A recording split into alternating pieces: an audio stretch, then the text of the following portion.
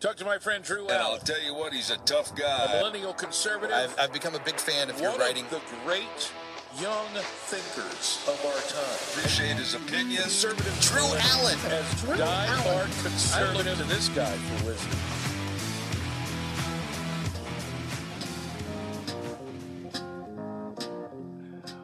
Well, you and I, Captain, and certainly most of you listening out there, we've just gotten Hamas all wrong. We've gotten it all wrong about Hamas. I'm going to set it straight. I'm going to let you know what CNN and Barack Obama know that we don't. Hamas, contrary to what you may believe based on the fact that they just paraglided into Israel, slaughtered 1,000 innocent civilians, beheaded children, and of course took over 200 hostages with them back into Gaza, into their tunnels. Well, you may think that that would exemplify an action of a terrorist organization, but in fact, Hamas are actually the good guys. They're so humane.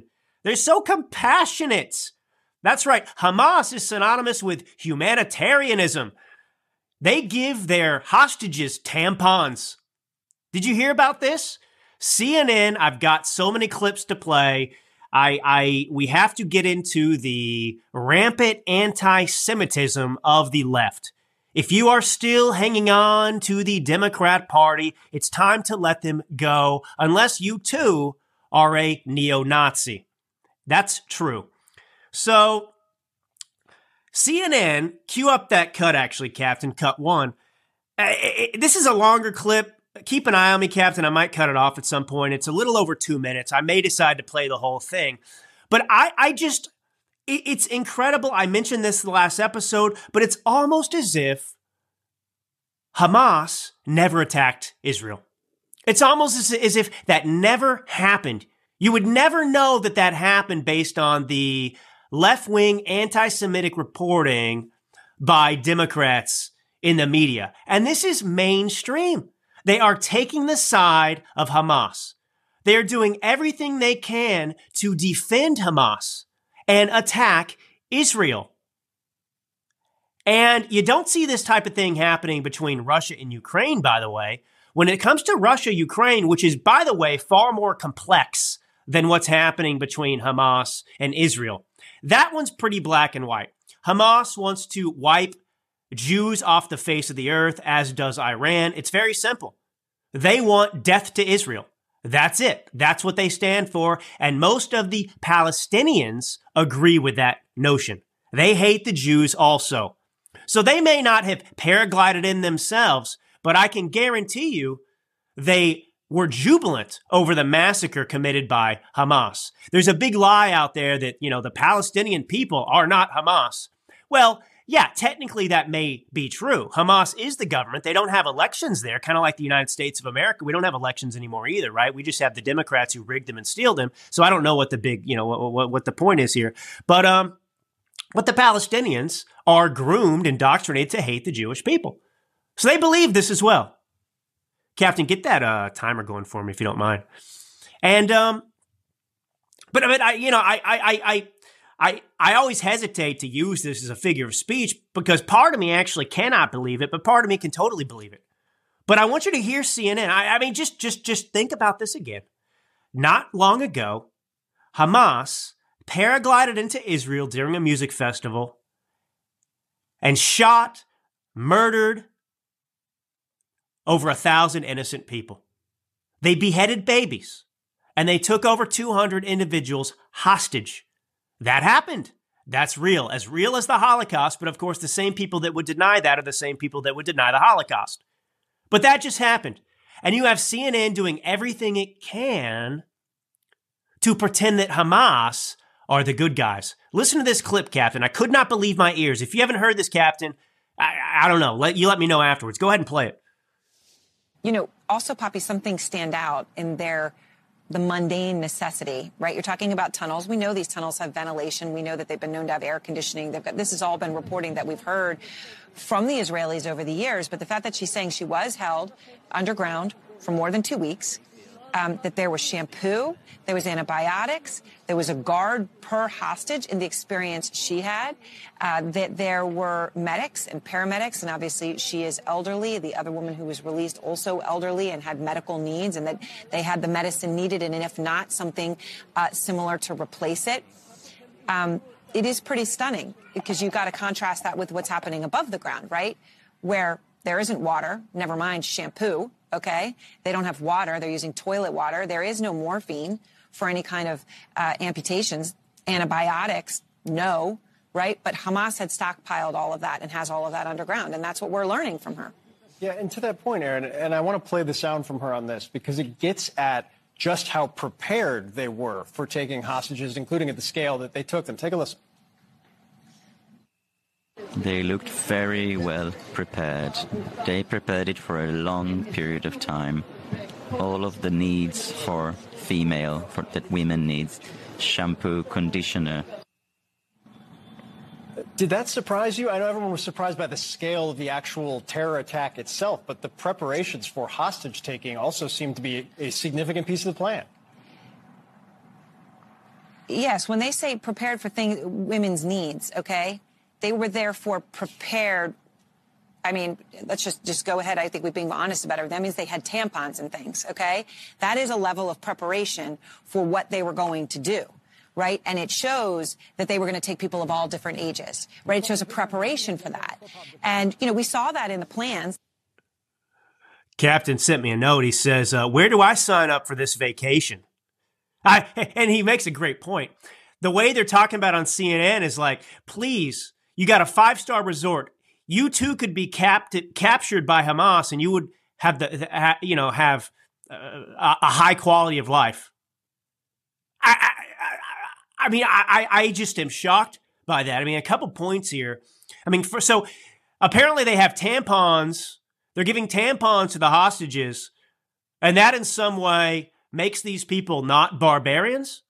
This somehow negates what they just did in Israel and what they've done in the past and what they continue to do. Tampons?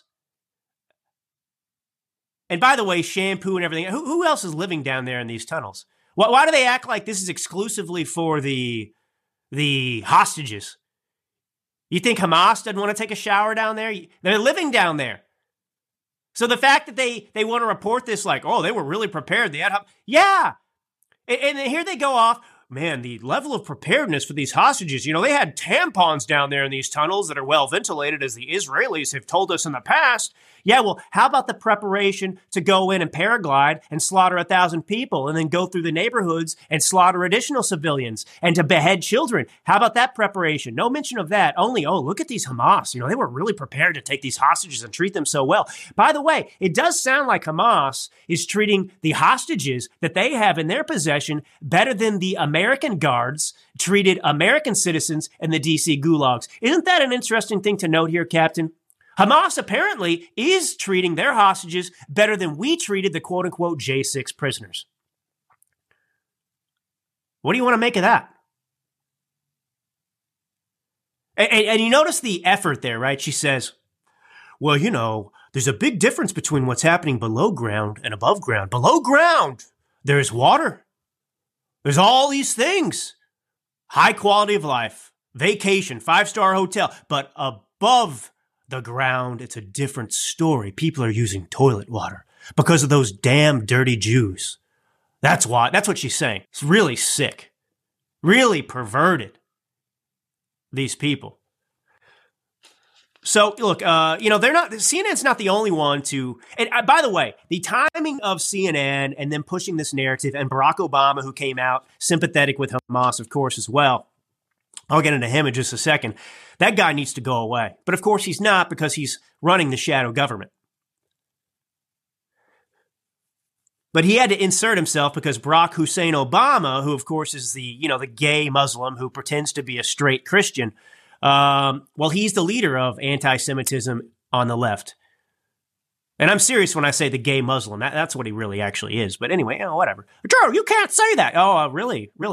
But Donald Trump, he's Adolf Hitler. No, I can say Barack Hussein Obama is a gay Muslim. There's more evidence of that than evidence that Donald Trump or MAGA supporters are terrorists. So shove it up your pie hole. And, let me do it. So a couple of things just to point out here, Captain.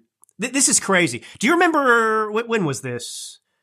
I think so. May of 2021, you may recall that the office that the Associated Press used in Gaza, well, it was destroyed by Israeli airstrikes. Does that ring a bell to anybody?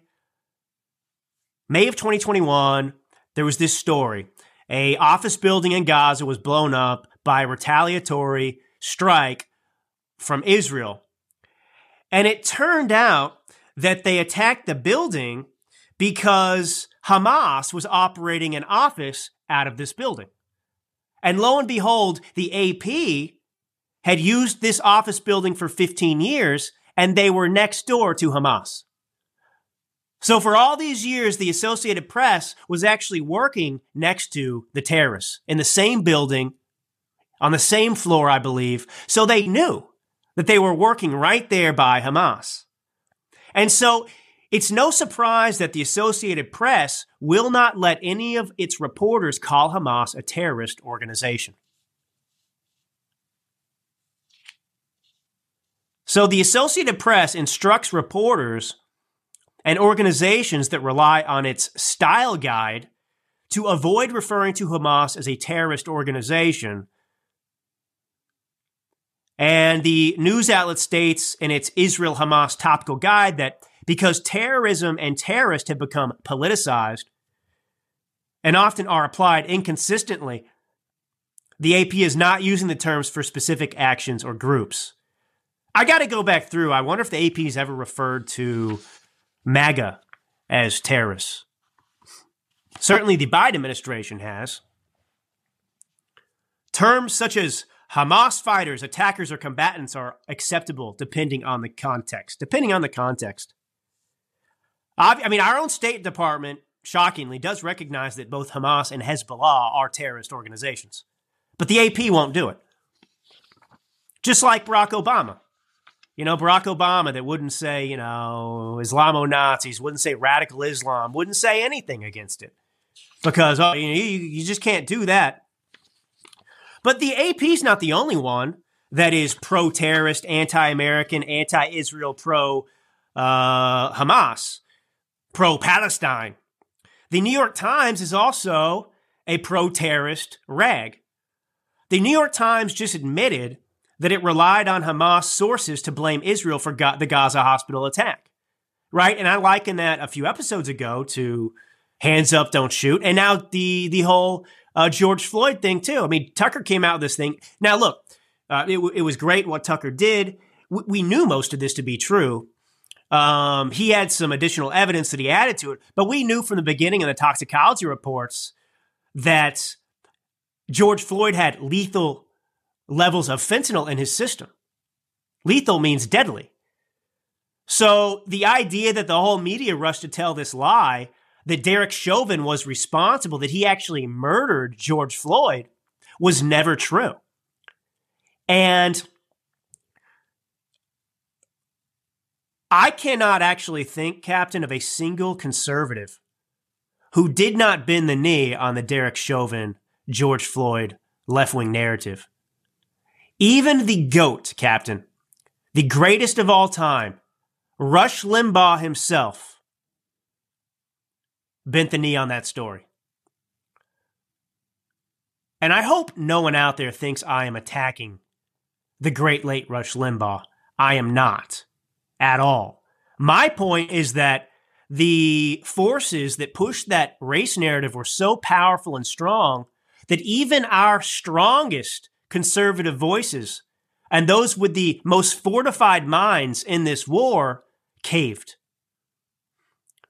And, Rush did this interview. He tried to reach across the aisle before he passed away, and he went on the Breakfast Club with Charlemagne the God, and they got into this conversation. And, of course, Rush is trying to be magnanimous and genteel and really make some headway with these people that get everything wrong. the indoctrinated people that think that, you know, the Barack Obama race narrative and left narrative is true, that all white people are simply, you know, guilty of the sins of white Democrats in the past who promoted slavery and racism. But, you know, I remember Rush going on that show even and you know, saying, man, it was horrible what happened. It was terrible what Derek Chauvin did. You know, so everyone went with this narrative, and it turns out, again, that it wasn't true. That George Floyd died because of the fentanyl. And the left did everything they could to cover that up, to prevent that narrative from being out there. So anyway, this is the same thing. So the New York Times, as soon as the hospital, and it wasn't even blown up, they exaggerated. It was a Hamas that was telling them the information. It was all wrong, it turned out. Well, before anybody could get any evidence, before anyone could actually assess what actually happened, the New York Times immediately what? They published Hamas propaganda. So the New York Times admitted it relied too heavily on claims by Hamas. Now, why would you rely on Hamas as a source of reporting, Captain? Why would you choose Hamas over Israel or even U.S. intelligence? Not that anybody's trustworthy anymore. Everybody's got an agenda. But for God's sake, you're going to go with Hamas? I mean, Hamas just goes over their terrorist organization, and you're going to rely on what Hamas is telling you to publish a story? What does that tell you about the New York Times? So the Times released a statement on Monday, 5 days after running its fake news headline from Hamas, which read, Israeli strike kills hundreds in hospital, Palestinians say. The Times' initial accounts attributed the claim of Israeli responsibility to Palestinian officials and noted that the Israeli military said it was investigating the blast. The editor's note said, however, the early versions of the coverage and the prominence it received in a headline, news alert, and social media channels relied too heavily on claims by Hamas and did not make clear that those claims could not immediately be verified. So in other words, the New York Times didn't verify anything. They just ran with a Hamas narrative because they hate the Jews and they hate Israel and they're pro-terrorist and pro-Hamas. If you have a subscription to the New York Times, get rid of it. Stop reading this rag. This is incredible to me. So, you know, they ran a story saying that 471 people died in this attack on the hospital, which of course was inflicted by Hamas. They blew up their own hospital, but they didn't even blow up the whole hospital. The death toll, not that it's good that anyone died, was between 100 to 300 people, and a European official put the toll at 50 or less.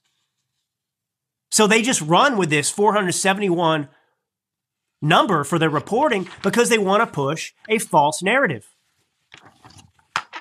The state of journalism in America, I mean, everyone said it, it's been said a long time, that it's dead. It's dead. It is in the mainstream, if you will. So the first gay Muslim president, Barack Obama, he had to put his 2 cents in and pile on. And I would remind you that it's no coincidence that all of these efforts by people like Barack Obama and the media to defend Hamas and try and portray them as humane, they're coming right as and after, as a response to Israel releasing the footage that was captured by Hamas body cam of what they did to the Israelis. So they shared that with journalists to show what barbaric, subhuman savages Hamas is. And so to counteract the reality that Hamas should be wiped off the face of the earth because they're evil terrorists, well, you have to have Barack Obama and the media now counter that and try and humanize Hamas. There's no humanizing Hamas. I'm sorry. You want to humanize Adolf Hitler? He was a person. Oh, he's very complex, don't you know? Hitler, he had relationships. He had friendships. He was a human being. He ate and pooped like everybody else. And he also led a genocide against Jews. So the key phrase from, now Obama whether he wrote this himself or not. Now, he tried to disguise his anti-Semitic sentiments by doing what they all do, by initially saying, Israel has a right to defend itself, right? And then they say, but, yes, yeah. It's terrible what Hamas did, but what Israel's doing is worse. It's like, yeah, you have a right to bear arms. There's a Second Amendment, but we need to take those guns away because it's 2024, almost. Yes, you have a right to free speech, but we don't think you do. Barack Obama. Yeah, I can't remember if he said, I'm a free speech absolutist, or he says, I'm not a free speech absolutist. I want to be a free speech absolutist. Like, I want to believe in the Constitution. I want to support these rights, but, I'm a dictator, so F off with your rights. So Barack Obama starts off saying, what someone with a sane, rational mind who didn't hate Jews would say, that they have every right to respond to Hamas. But now notice he doesn't ever really condemn Hamas. He never really takes issue with what they've done. It's always just to say, now we need to watch Israel. We need to make sure that they prosecute this fight against Hamas in a humane way. No mention of the actual slaughter and what they did. Now they're worried about international law. Captain, you hear all this talk about how terrible it is that Israel shut off the water to Gaza. You've heard this is a common talking point, right? To try and dehumanize Israel. Well, apparently, according to Israel's ceremonial president, Isaac Herzog, Gaza only obtains 7% of its water from Israel. So this is a lie, too, to suggest that Israel is single-handedly. So you have to understand that Hamas wants to kill its own citizens. It wants to use its own citizens, Palestinians, as scapegoats. The more Palestinians that die, the better, because they'll use that as propaganda. So Hamas, it's in their best interest, because they're terrorist scumbags, to ensure that they inflict pain against the Palestinians. These are evil people. They don't care about the Palestinians. I mean, Israel is like it's the only place in the entire Middle East where you actually have rights. You can be gay and live in Israel and not worry about getting shoved off a building or murdered. And yet here we are pretending like the Palestinians, who literally will kill you if you're gay, that they're good? Is this some kind of joke world we're living in? But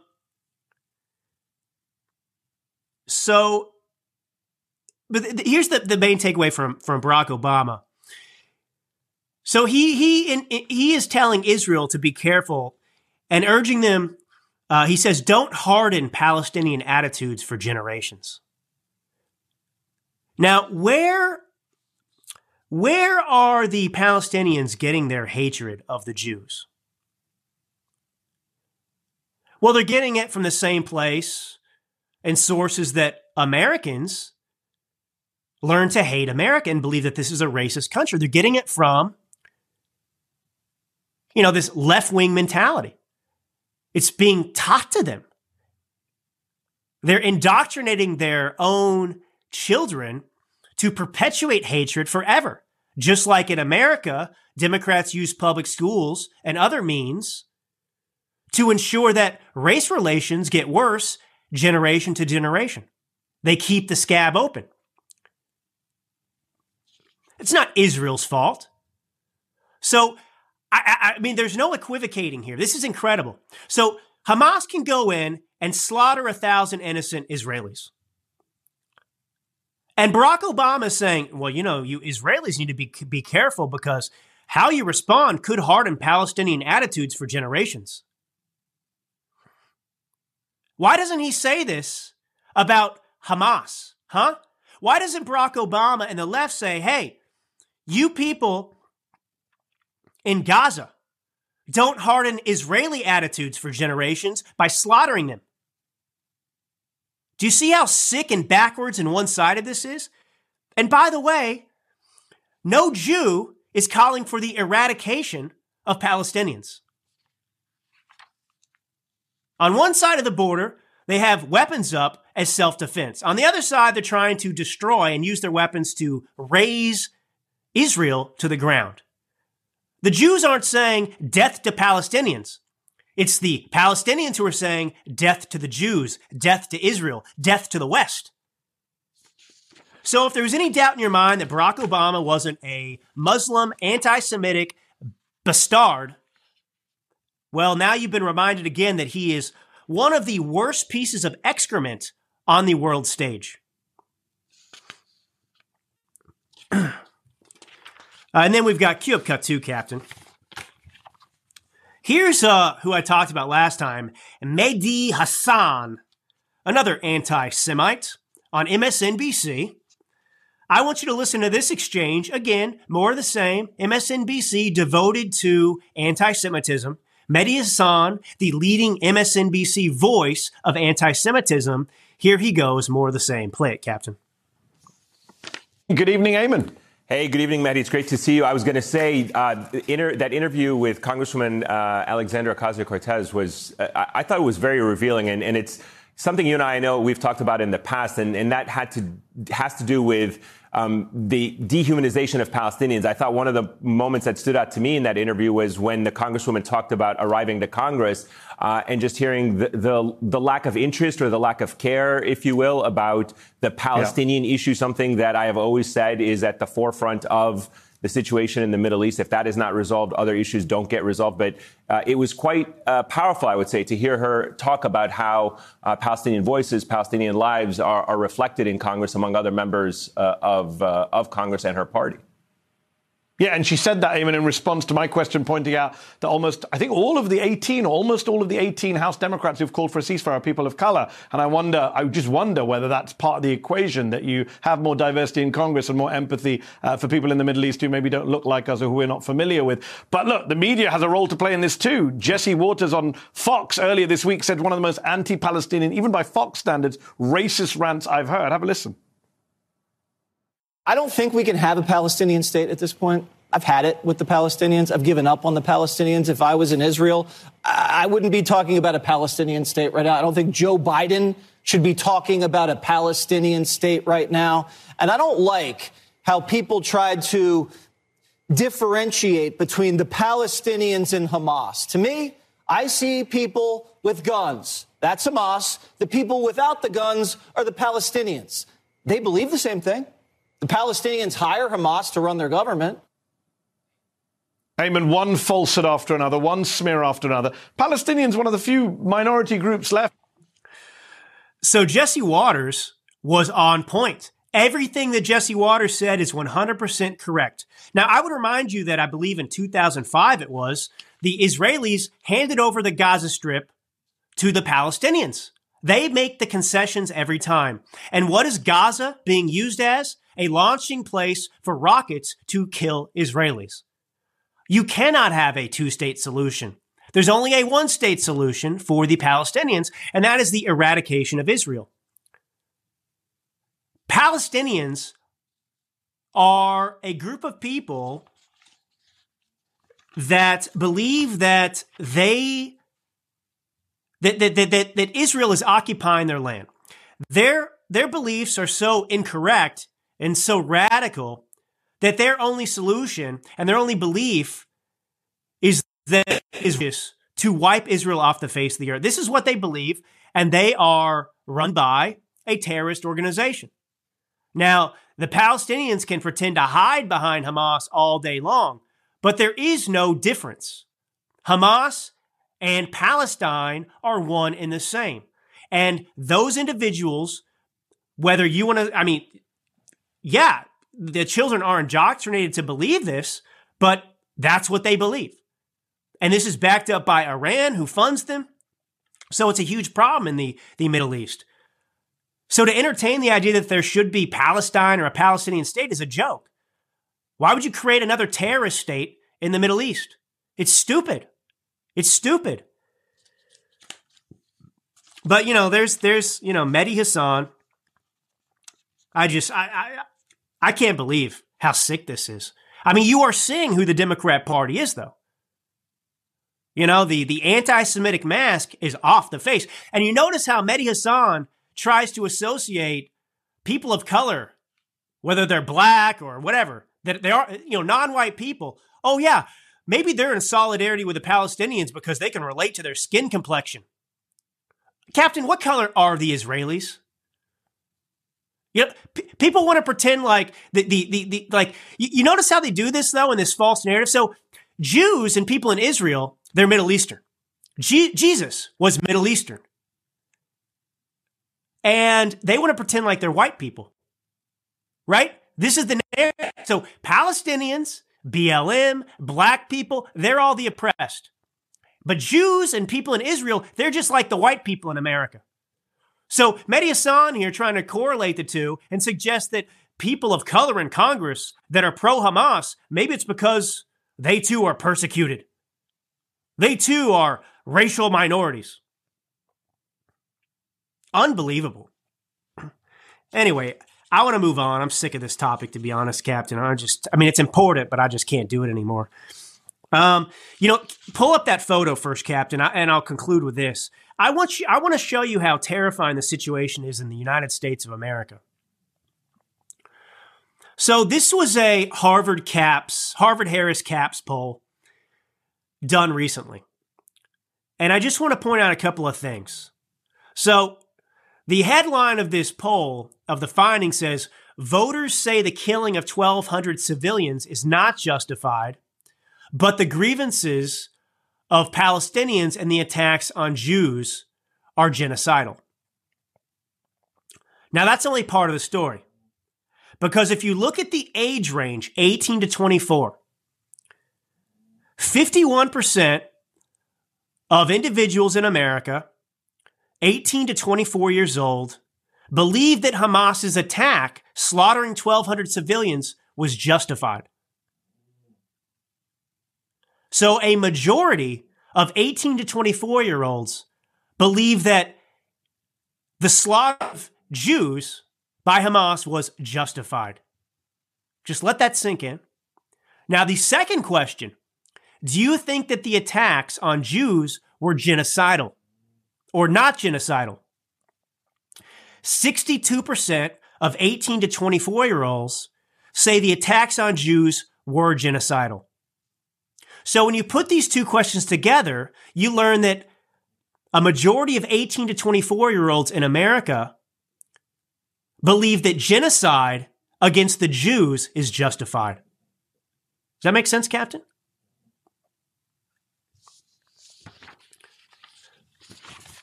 And these are the same people that hate MAGA, by the way. All right, let's get into Joe Biden, what nobody wants to talk about. So the goalposts continue to shift in the continuing Biden crime family saga. Now, we know that Joe Biden is one of the most overt criminals to ever serve as president of the United States, and certainly in government. We know that he's compromised. We know that he's guilty. We know that he's committed treason. We know all these things to be true, and yet nothing short of a confession from Joe Biden at this point is going to be enough, according to the Democrats and the media. We went from Biden didn't talk to his son about foreign business dealings to, well, Biden may have known, but he wasn't involved. And then we went to, well, Biden may have been involved, but you can't prove he personally benefited. Show me the money, they said. Well, now, Republicans have said, well, hey, here's a $200,000 check that his brother sent him in 2018. There's the money. You asked for the money. And now they say, that's nothing. That's nothing. It's a loan. So this is wild. I've got an article here from Jonathan Turley to explain a little bit of this. So I'll just get some pull quotes from that for you to understand what's going on. Now, the left is so what happened? Well, let me see if I can find it here. Okay, here we go. So, great piece. It was in The Hill by Jonathan Turley. Headline, "Where's the money?" Biden demanded. The House Oversight Committee just found some. So, of course, yes, this has been the latest talking point, right? Prove that Joe Biden knew about the business dealings. We proved it. Then they say, prove that, show us the money. Show us the money. Well, the House Oversight Committee released evidence of one transfer that demonstrates this. The payment occurred in 2018 after the president's brother $200,000 from a company called AmeriCorps. James, Biden's brother, has long criticized raw influence peddling, and AmeriCorps was one of the companies where he had reportedly suggested access to sell his brother. So on March 1st, 2018, AmeriCorps wired James the money to his personal rather than his business account. And on that very same day, James wrote a check in that same amount to the personal bank account of his brother Joe, who had left office as vice president and was widely discussed as a possible candidate for president. All right, so in summary, AmeriCorps writes James Biden, Joe Biden's brother, a check for $200,000. And then James Biden, on the same day, writes a personal check to Joe Biden for $200,000 and says it's for a loan. Now, there's no indication that Joe Biden loaned him any money. The money came from AmeriCorps. So we see this clever scheme and way it's paying out. And this is how it happened all over the place with money. And it's not that clever and it's not that complicated to understand. Now, the media is using this terminology, loan, to suggest that it was a loan. It was not a loan. It was a way of siphoning money. So AmeriCorps wants to secure a loan, I believe, and help in, attaining financing in the Middle East. So they're not going to pay Joe Biden directly for that. Instead, they pay James Biden, Joe Biden's brother, and then James Biden gives the money to his brother and calls it a loan. So it's not that complicated. It's not that clever. But of course, the media thinks that you're stupid. Now, you are not, but Democrats are very stupid because they don't want to believe for an instant that their entire worldview is a lie, that the media has lied to them, that they are supporting a genocidal party, the Democrat Party, who hates the Jews and hates MAGA and hates this country, and their policies are destroying it, and it's intentional, and they've been supporting this party all along, thinking that the Democrats are a party of good, do-gooders, when they're not. So anyway, Turley goes on and says, loans have long been a source of controversy with the Bidens. IRS whistleblowers, for example, detailed how Hunter took massive payments from corrupt foreign sources and listed them as loans, despite no evidence of repayment. So you understand? They're saying, oh, here's a loan, but it's not a loan. It's like me giving Captain $1 million. And I write loan on the check. That's a personal check to him. And yet I never ask him to pay it back because it's not actually a loan. I'm just calling it a loan when it's a salary. It's so simple. It's amazing how complicated this seems for people to understand. So this is what they did with Hunter Biden. They're doing it with Joe Biden. Nobody paid them back. In Hunter's case, he didn't even pay taxes on it, right? Hence all the lawsuits and issues with the IRS. Now, Turley points out that even if Joe Biden did loan almost $250,000 to his brother, it would raise concerns over whether this disbursement came while he was vice president. The payments could have given Joe Biden an interest in not just the influence peddling of his brother, but also the viability of this company. Now, the White House is insisting that it was a loan to his brother that was repaid. but they won't show us any evidence of it being an actual loan. If it's a loan, show us. Show us. And if it wasn't, it would constitute a payment from an influence-seeking company to Joe Biden, which is what it was. So, these payments, they show the fluidity of the accounts and finances of the Biden influence peddling operation. This is selling the Biden brand, his influence. And it's funny, the media, as I was pointing out, Turley points out too, they have been dismissing this corruption scandal, and they recently adopted this line of defense that says, well, Hunter and his associates were selling influence, but it was an illusion of influence. And here we have Joe. They said, show us, Joe, even though it wasn't necessary to prove this, to show that Joe Biden was corrupt and guilty, the media was saying, well, show us evidence that Joe Biden directly received money. Show us that, and then we'll talk about an impeachable offense. Well, now we have it. Here's the $200,000 check that you've been asking for.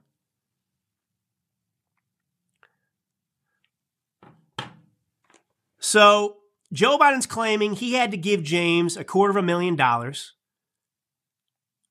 And it appears now that James received $600,000 in, quote, loans from AmeriCorps, even while the company didn't have any money. They were struggling. So you understand what's happening here. AmeriCorps is desperate. AmeriCorps needs the intervention of somebody with influence in the government to help them secure deals to keep the company afloat. And amidst this, they start sending money to James Biden, who then writes checks for the identical amounts to his brother, Joe Biden. Is it clear what's happening here? So the media is going to move the goalpost again. I mean, influence peddling is corrupt. These benefits to the Biden family, they're already sufficient for criminal charges. I mean, if you think about it, they're trying to prosecute Bob Menendez, the Democrat senator.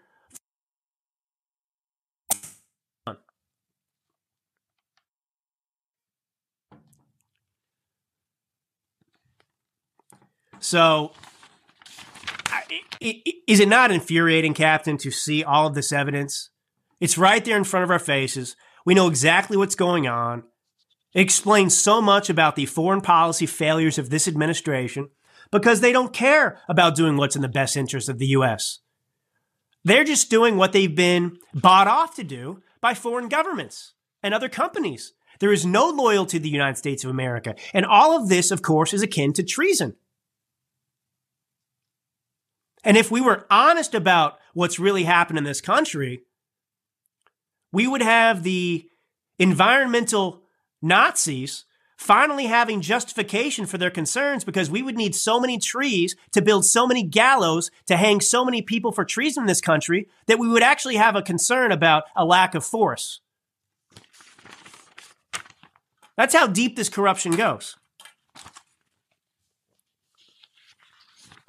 So anyway, all right, $200,000. Here it is. Here's the check you've been asking for. No. Joe Biden didn't confess. He hasn't confessed yet.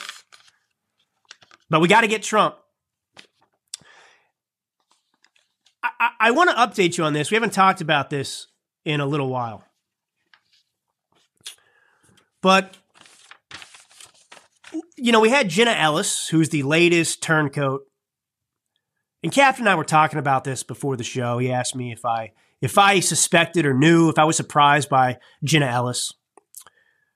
Cue up that cut, Captain, cut 3. I'll just play this for you first, and then we'll talk about it. So, Jenna Ellis has joined Sidney Powell in pleading guilty, right, to avoid more severe sentencing and so on and so forth. So she's bent the knee, and she is now joined forces with the Democrats to try and get Trump. So go ahead and play her. This is her, a little bit of her testimony. Go ahead, Captain. As an attorney who is also a Christian, I take my responsibilities as a lawyer very seriously. and I endeavor to be a person of sound moral and ethical character in all of my dealings. In the wake of the 2020 presidential election, I believed that challenging the results on behalf of President Trump should be pursued in a just and legal way. I endeavored to represent my client to the best of my ability. I relied on others, including lawyers with many more years of experience than I, to provide me with true and reliable information, especially since my role involved speaking to the media and to legislators in various states. What I did not do, but should have done, Your Honor, was to make sure that the facts the other lawyers alleged to be true were in fact true. In the frenetic pace of attempting to raise challenges to the election in several states, including Georgia, I failed to do my due diligence. I believe in and I value integrity. If I knew then what I know now, I would have declined to represent Donald Trump in these post-election challenges. I look back on this whole experience with deep remorse. For those failures of mine, Your Honor, I have taken responsibility already before the Colorado bar who censured me, and I now take responsibility before this court and apologize to the people of Georgia. Thank you.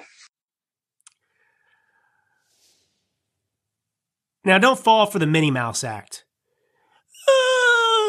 I am a Christian. And, you know, I can't stand this about her.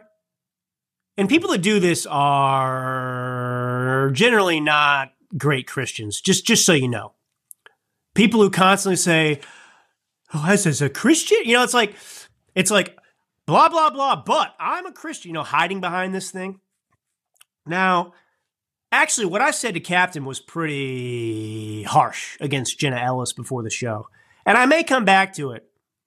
But I do strive as the millennial minister of truth to, you know, look at both sides of things when they're worth looking at, when there's truth to both sides and things that I think are fair, even whilst I have an opinion that might contradict some of that. What I will say in quote-unquote defense of Jenna Ellis before I attack her, look, she is like many of the J6 defendants. This is what happened to Michael Flynn. You know, this is an abuse of the judicial system and judicial power. It's mafia tactics. And they really give people like Jenna Ellis and others very little choice but to cop a plea deal. So they admit to being guilty of something that they didn't do that wasn't even a crime because the judge is abusing their power and threatening this person and getting them to bend the knee. And so, you know, if you're sitting there and you don't have a lot of money, you don't have resources, and the federal government or state government or judicial system and the power of the U.S. government is coming with unlimited resources and saying, you know what? There's a high likelihood that we can manipulate this so that you serve prison time. We're going to overcharge you. We're going to charge you for things that you didn't even do. We're going to make your life miserable and ruin your future and your life, but it doesn't have to be this way. Just admit to what we want you to admit, and in exchange, we'll let you off with a light sentence. Now, you have to understand, too, like in the Sidney Powell case, the media reports she pleads guilty to XYZ. Now, she didn't plead guilty to everything that the media is accusing her of, right? They're giving her misdemeanor options, for example, that she's pleading guilty to that are lesser sentences, and the media is running with this and saying she pled guilty. Yeah, but to what? What did she actually plead guilty to? But in the case of people like in J6, these people weren't guilty of an insurrection. They weren't guilty of any of these things. But they have to build this narrative. And so the way they do it is they accuse the J6ers of this stuff. They put them in the gulags. They essentially torture them. And they say, we'll stop the torture if you just agree that you committed treason. You know, in broad strokes, I'm telling you what's happening. And so the media has that narrative reinforced, right? Oh, J6, well, they admitted guilt. They didn't have another choice. So this is what the left is doing with these cases. Now, Jenna Ellis It's not a crime to question election integrity. And there you have her. I express remorse. I believe in election integrity. She doesn't believe for a second that the Democrats didn't steal the 2020 election. She knows they stole the 2020 election. She was fighting it in 2021, long after the 2020 election was over and decided and so on and so forth. Even after J6, she was fighting it. But for whatever reason, she's got thin skin. She thinks she can climb up the ladder on the DeSantis campaign or somewhere else. She burned the bridge with Donald Trump. So she chose to alienate herself and throw her eggs in a basket with a loser, DeSantis. I mean, he's not going to win. He's not going to be president. And frankly, his political future is very questionable after all this. He's damaged goods. Well, here she is. So I don't have I'm sorry. I guess for me, Captain, I have to explain again. I understand the enormous gravity of the situations America is in. So maybe ordinarily I'd have a little bit more sympathy for someone like Jenna Ellis, but I don't have any sympathy because the stakes are too high. And this is a very, very weak woman who, I don't want to question her religious beliefs. No doubt in my mind, she believes that Jesus Christ is the Son of God, died and rose for our sins, just as I believe. But this fake little Christian act, I'm sick of it. I'm sick of these people hiding behind their faith. As a Christian, what is that? Why? What is that? Is that supposed to? Oh, okay. You're stabbing Trump in the back. You're threatening to end the republic and help the Democrats in their scheme to jail the political opponent and destroy the country. But you're a Christian? So what? Are you telling me that I should forgive you because of that? Because you're or are you telling me that it's Christian to do what you're doing? How do we explain this? But there are a lot of false prophets out there today, Captain. A lot of people using their faith in Christianity to claim, for example, that DeSantis is the guy. Jesus spoke to me. He came down in a. This is Steve Deace, by the way. Steve Deace. Yes, as the next prophet after Jesus Christ, me, Steve Deace, who somehow has an audience now. I went to church this Sunday and Jesus came down from the clouds and he spoke to me and he told me to come on this show today and to tell you that you're not a Christian if you don't support DeSantis. That's right.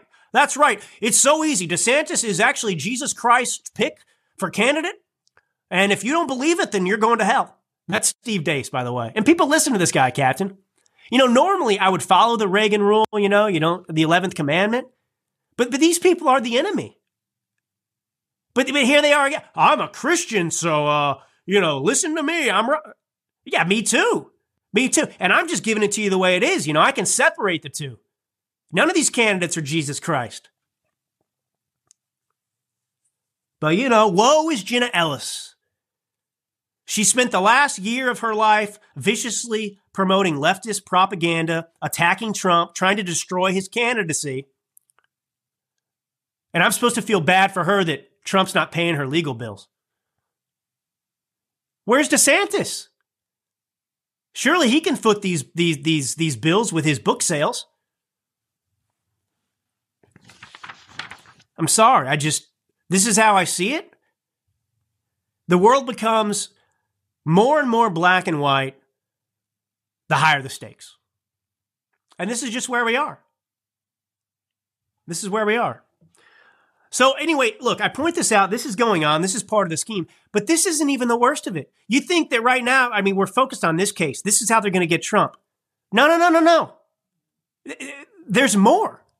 Here's a CNN article, Captain. Headline, opinion. If successful, this case could be the most dangerous to Trump's 2024 presidential run. And the case they're talking about is not this phony Fani Willis witch hunt. It's not any of the Jack Smith cases. Do you know what it is? The case that may pose the greatest threat to Trump's candidacy in 2024 is not one of his criminal cases.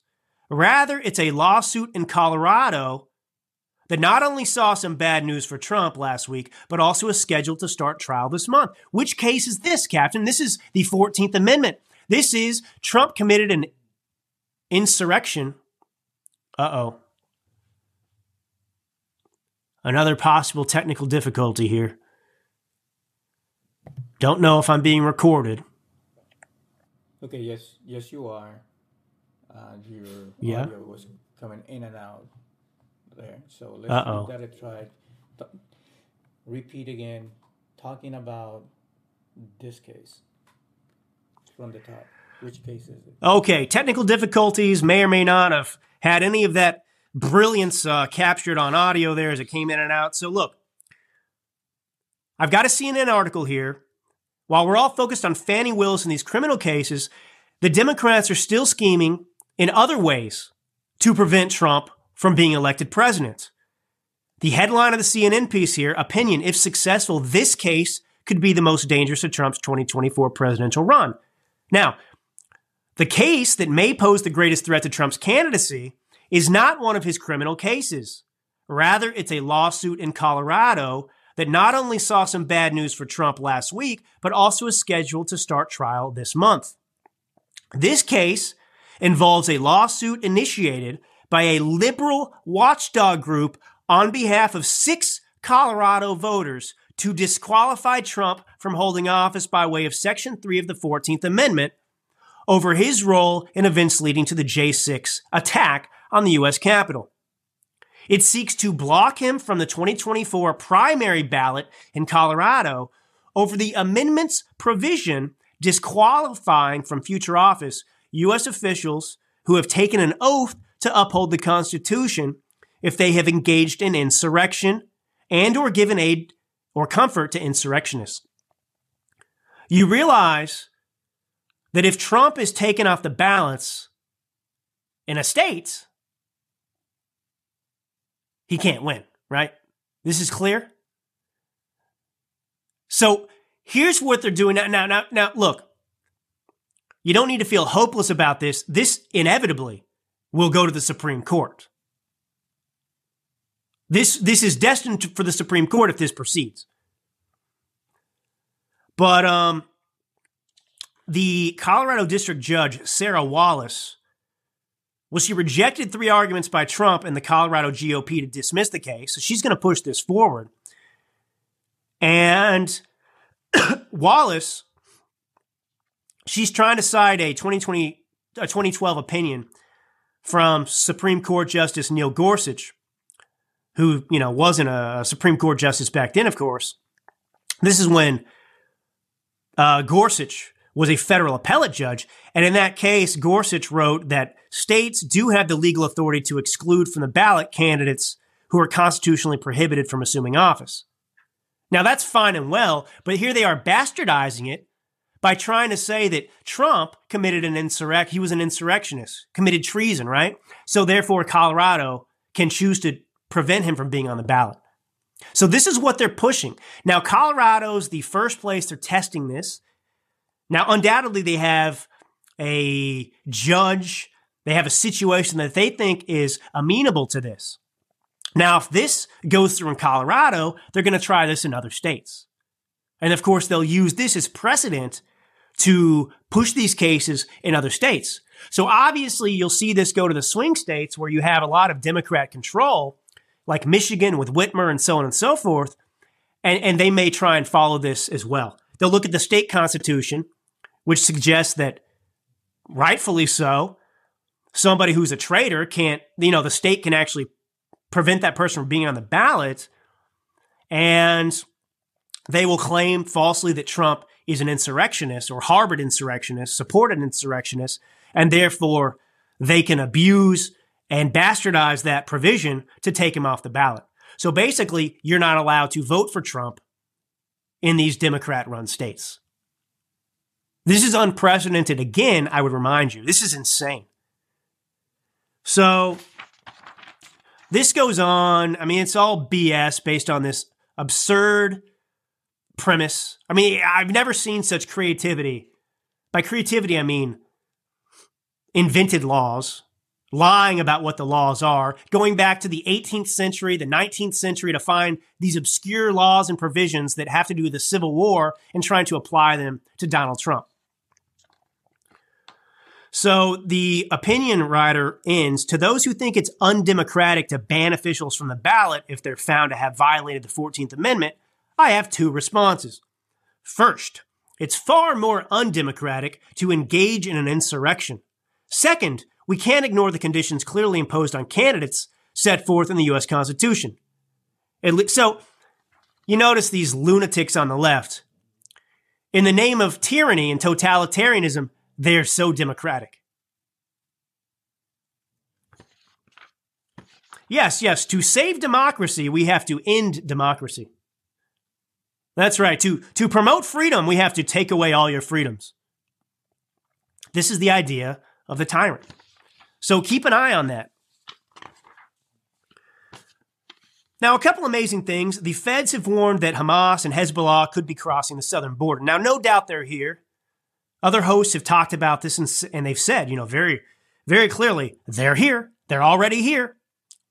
And that's true. But is Joe Biden and the Democrats, are they doing anything about the border situation right now, Captain, that you know of? Have they changed their policies? Are they securing the border and building a wall as we speak? Because now they're being told that Hezbollah and Hamas are now trying to infiltrate here? Of course not.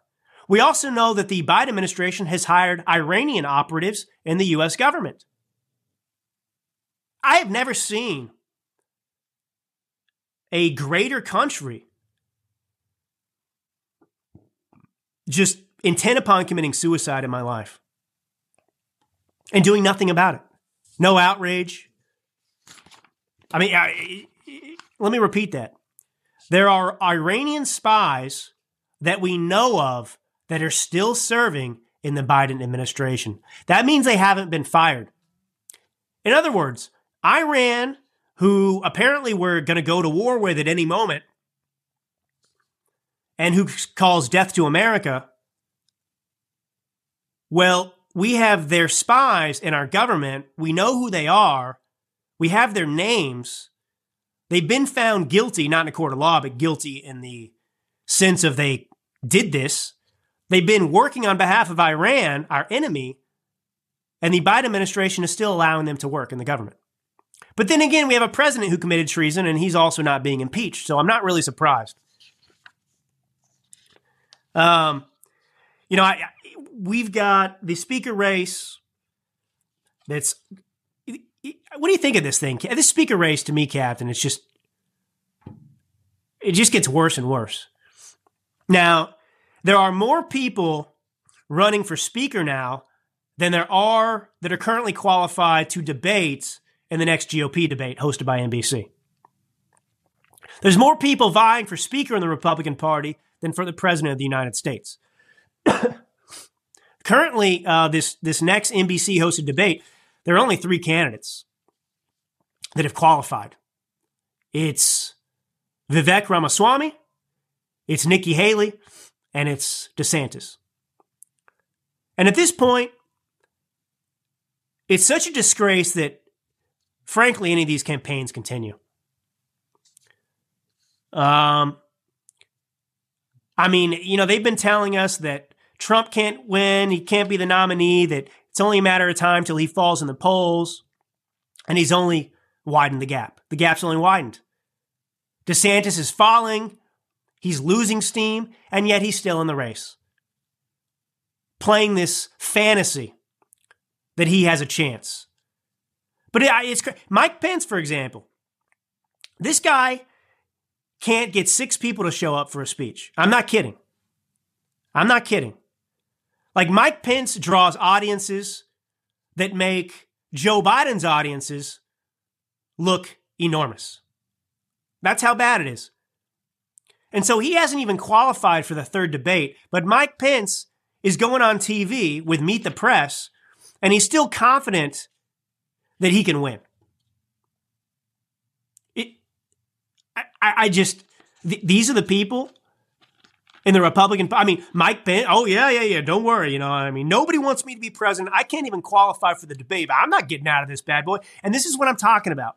The Mike Pence, Jenna Ellis, people who bastardize Christianity.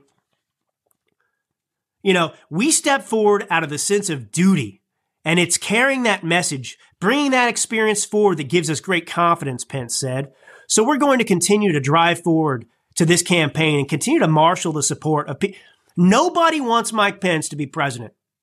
He's got no chance.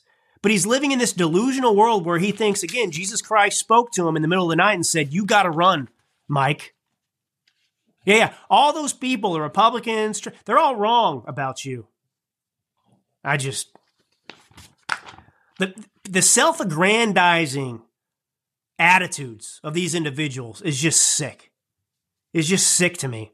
And of course, they don't put the country first. They put their own political ambitions first. Nobody wants you, Mike. Nobody. Just retire already. Retire already. All right. Well, that's all we have time for today. I didn't get a chance to get to this story. I'll get to it tomorrow. I'd just like you to know that Biden's 2023 immigration flood, one migrant for every American newborn. So, replacement theory. Oh, really? Okay. Well, 1 to 1. So every newborn American, there's one migrant, one illegal for every newborn American citizen. So anyway, all right, this is Jerome, your Millennial Minister of Truth. God bless you all. We'll get into the speaker race more tomorrow. Until next time. Talk to my friend Drew And Allen. I'll tell you what, he's a tough guy. A millennial conservative. I've become a big fan of your One writing. of the great young thinkers of our time. Appreciate his opinions. Conservative Drew Allen. As die-hard conservative. I look to this guy for wisdom.